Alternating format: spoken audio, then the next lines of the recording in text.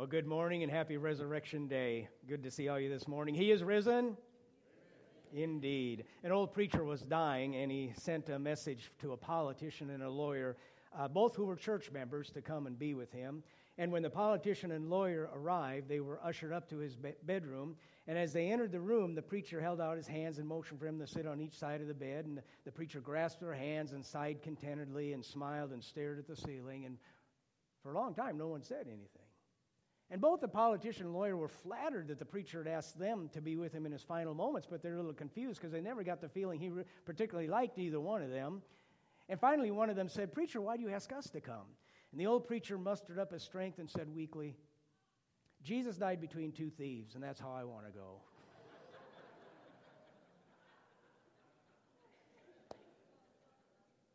I don't think we have politicians here. I think we have lawyers, though. So anyway.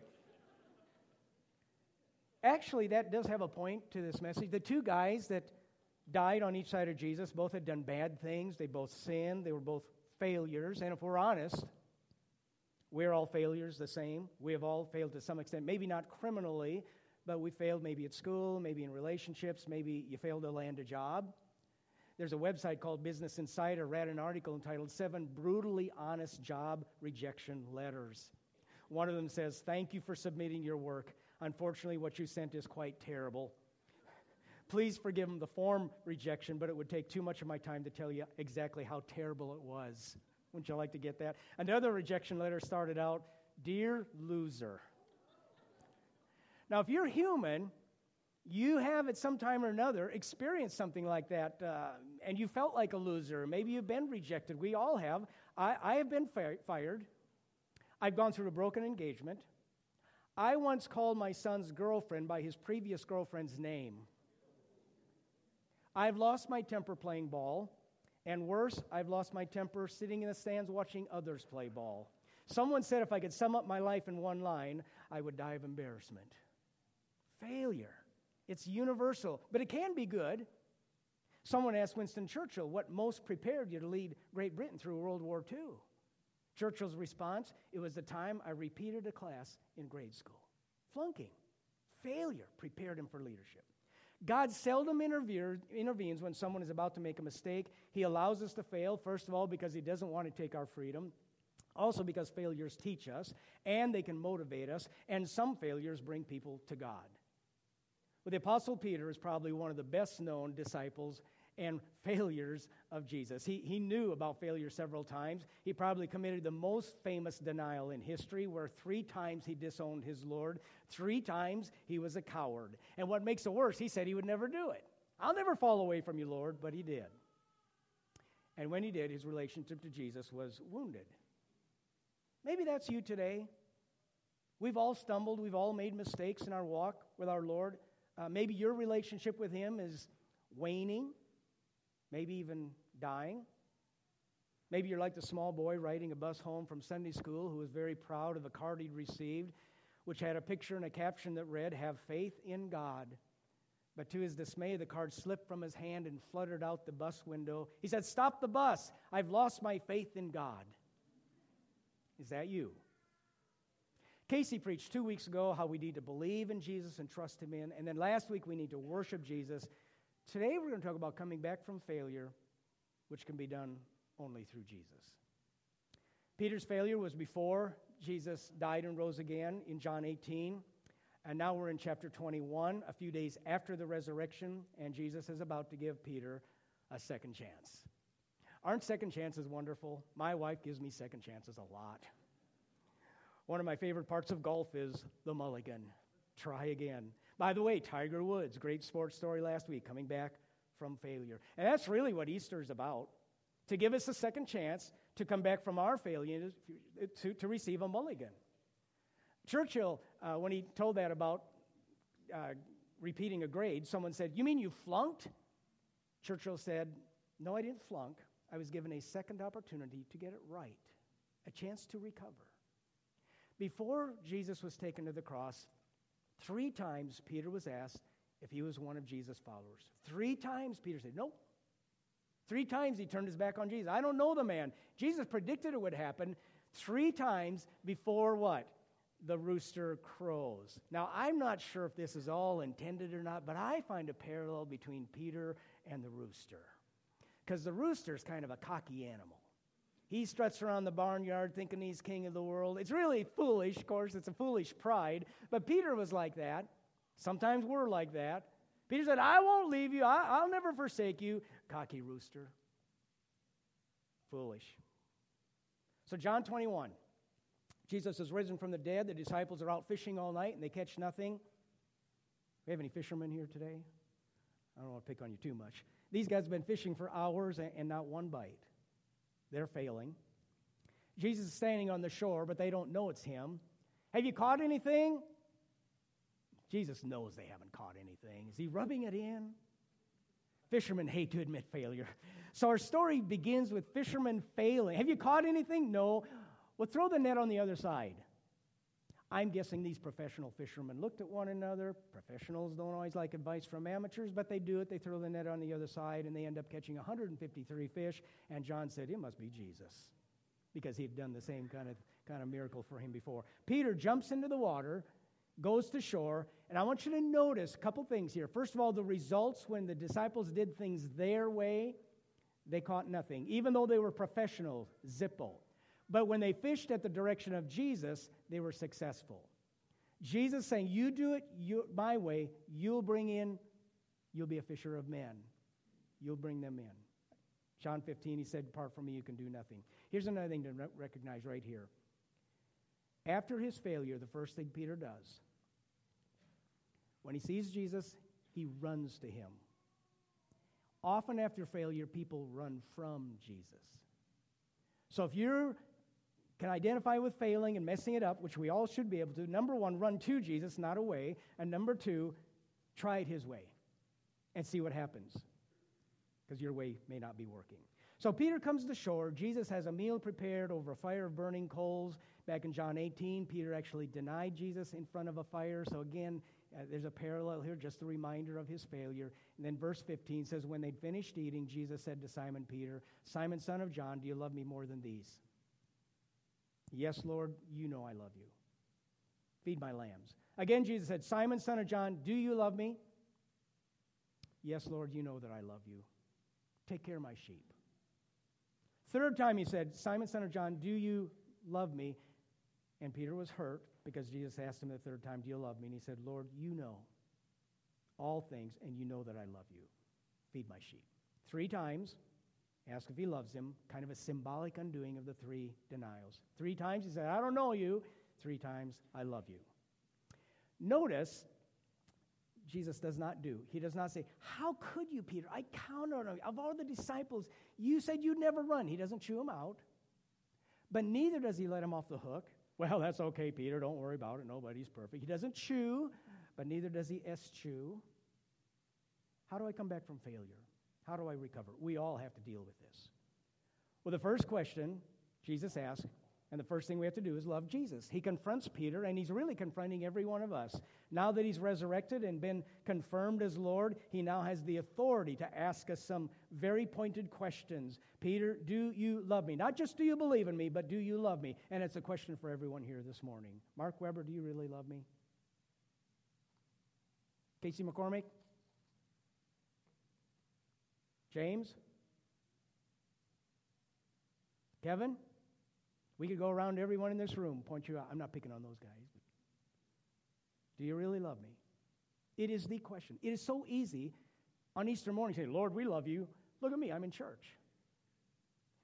It's the third time he asks, do you truly love me? Apparently Jesus knew that some can say it, but it still would not be real. 3 times, Peter, you have to answer this question, because there is no coming back without this. 3 times he asked him, 3 times to undo those 3 denials. This exchange takes place with the other disciples present, and I don't know about Peter, but I would think he would be embarrassed. I know I'd be embarrassed. I'm guessing this exchange was humiliating, and it says Peter was hurt that Jesus had asked him 3 times. But it's exactly what he needed. The cocky rooster needed to be humbled. See, the only time you can come to Jesus is after you get your pride knocked out of you. Did you hear that? The only time you can come to Jesus is after the pride's been knocked out of you. when you know you're in the wrong, when you know you need genuine repentance, cockiness will never let you love him. Cocky people cannot love Jesus. They will not.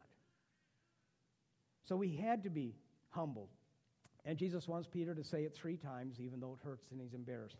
Proverbs 28:13 says, a man who refuses to admit his mistakes can never be successful, but if he confesses and forsakes them, he gets another chance. So failure is not final, not with God. That's the gospel. That's why Jesus rose from the dead. That's why we celebrate today. We get a mulligan. We get, in fact, all the mulligans we need. When Peter preached the first sermon, people asked, what shall we do? And Peter said, repent. And I got to think Peter's thinking back, you need to repent like I did. And then be baptized for the forgiveness of sins, and you can be renewed. Cockiness will not allow repentance. We have to be humbled. And that's one reason God allows us to fail. Now, what's it mean to love Jesus? Again, it's easy to say, but what's that imply? Well, I think you could just ask, well, what's it mean to love my spouse? Or what's it mean to love my children or my friend? You spend time with them, you interact, get to know each other, and that's why we study Jesus and get to know Jesus and worship Jesus. We give to each other when we're in love. All good relationships are give and take, and so if your relationship with Jesus is all gimme, gimme, gimme, gimme, and no giving, then that's not a good relationship. There's open and honest communication. We call it prayer, which is any kind of talking to God or Jesus. Communication is critical in any relationship. Just don't confuse love with feelings. Well, I think Jesus is a nice guy. I have good feelings about Jesus. Most everyone feels that way, but it's still not love. And maybe the toughest one is love means doing his will. This love relationship is not an equal relationship. He is above us because the resurrection, he is the Lord and he is the King. And Jesus said, if you love me, you'll keep my commandments and do what I want you to do. Jesus asked Peter, do you love me more than these? Now, we don't know what the these is. Maybe more than these other disciples, more than these other disciples love me, more than these fishing boats. Do you love me more than fishing? Not exactly what the these is, but it's very clear Jesus is to be my priority. Do you love me more than anything else? When you love your spouse, that means he or she has priority over all other humans. When you love your kids, they have priority over all other kids. And 3 times he asked this, because if we don't get this right, nothing else will be right. Peter will continue to be empty. So please, do not leave today without answering this question honestly and making a commitment to love him with all your heart and soul and mind and strength. The second step on the road to recovery after failure, Jesus says, feed my sheep, care for my lambs. And 3 times he tells them to do that. In other words, serve and love others. Coming to Jesus cannot happen without service to other people because service is what Christ is all about. Dr. Jürgen Trogisch is a pediatrician, and he's devoted himself to mentally handicapped children, and he conducted an introductory course to train new helpers to work at the center. And at the end of the training period, he asked some of these young helpers to fill out a survey, and one of the questions is, what has changed in your life because of helping they were severely mentally handicapped children? And one said, for the first time in my life, I feel I'm doing something really significant by serving. Another said, I feel I can now do things I wouldn't have been capable of before. Another said, it's made me question what's really important in life. Another said, work has assumed new meaning. Another said, I'm more tolerant. My own little problems don't seem so important any longer. Another said, I've learned to accept myself with all my inadequacies. Above all, I've learned to appreciate the little pleasures of life. Do you see what service does here? Service benefits other people, of course. It benefits the kingdom of God, but it also benefits you. And it helps you grow closer to Jesus and be a healthy person. One of the best times of the week for me is Tuesday at 4 o'clock. We go to Vonderleith and we serve old people. I don't always look forward to it. It is work. But it never fails. Afterwards, there's always satisfaction. It is just better to give than to receive. That's how God created us. And if all you do is take, and live a selfish life, it won't be good. You need to give. Someone said wholeness is simply giving more than you take. So there's no renewal, there's no recovery in our lives without serving others. You cannot have a relationship with Jesus without serving others. So that's the first 2, love Jesus, love others. And then the third step in recovering rehabilitation. It's a little surprising. Verse 18, truly I tell you, when you were younger, you dressed yourself and went where you wanted. But when you are old, you will stretch out your hands, and someone else will dress you and lead you where you do not want to go. Jesus said this to indicate the kind of death by which Peter would glorify God. Then he said, follow him. Stretch out your hands was a euphemism for crucifixion. And Jesus is preparing Peter for martyrdom. Back in chapter 13, Peter said, I will lay down my life for you. And here Jesus says, you're right. And Peter was crucified upside down. So in our recovery, love Jesus. Do you love him? Serve others, love others. And then the third part, we need to die well. Have you noticed that most people die? Proportion is about 1 for 1. Every birth, there's going to be a death. And if you want to ruin a social gathering and take the fun out of it, in fact, you want to take fun out of preaching, start talking about death. I mean, we just don't want to hear about this. But ignoring our mortality distorts our view of reality and allows us to live as if death were someone else's problem. By the way, I was given this right before I came up today. Sri Lanka, you hear the news? Churches have been bombed in Sri Lanka this morning, Easter Sunday. As far as we know, 200 people are already dead, 600 injured, churches and some hotels as well. We need to be praying for them. They died for their faith. And that's what Jesus is talking about here with Peter. I remember years ago listening to a teenager talk about her life, and I don't remember all the details except that she was kind of going through some struggles.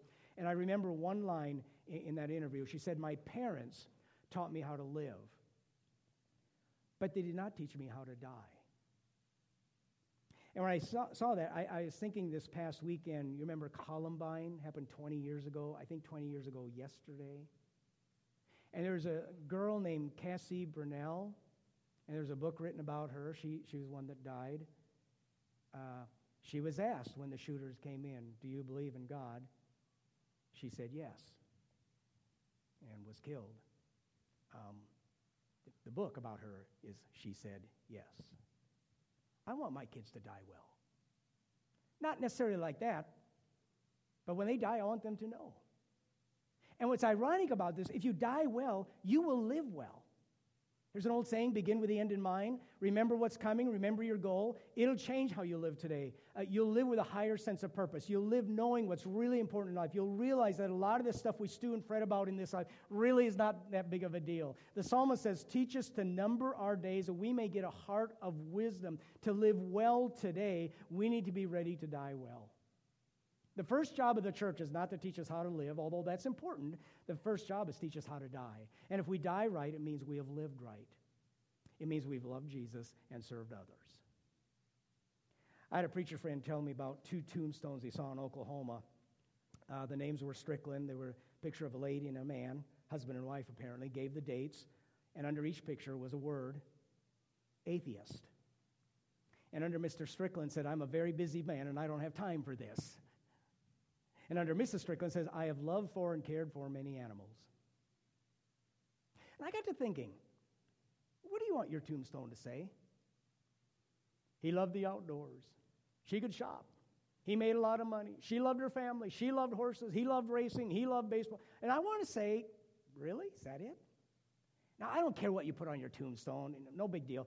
And you're not going to go to hell if you have the wrong thing on your tombstone. But what really matters at that point? I am not perfect, as most of you are painfully aware. I'm not perfect, but I do have a goal in life. I want to die well. I want to die with my life having made an eternal significance. And the only way you can do that is to love Jesus and serve others. Now, some people will serve others, but without the loving Jesus part, you won't make an eternal difference in that way. So all 3 of these are part of one package. You can't love Jesus without serving others. And if you don't love Jesus and serve others, you won't die well. All 3 of these are part of the road back to Jesus. We've all failed. We've all denied him along the way. I know when I fail, I wish I could go back. I wish I could take back those words I said. I wish I could go back and make it right, but I can't.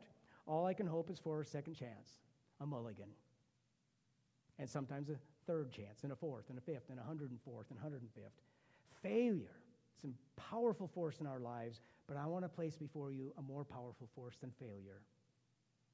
A counselor, Leslie Weatherhead, said the most therapeutic idea in the world is the forgiveness of sin. Basically, second chances. One doctor who works in a mental health hospital in Tennessee said half of my patients could go home in a week if they knew they were forgiven.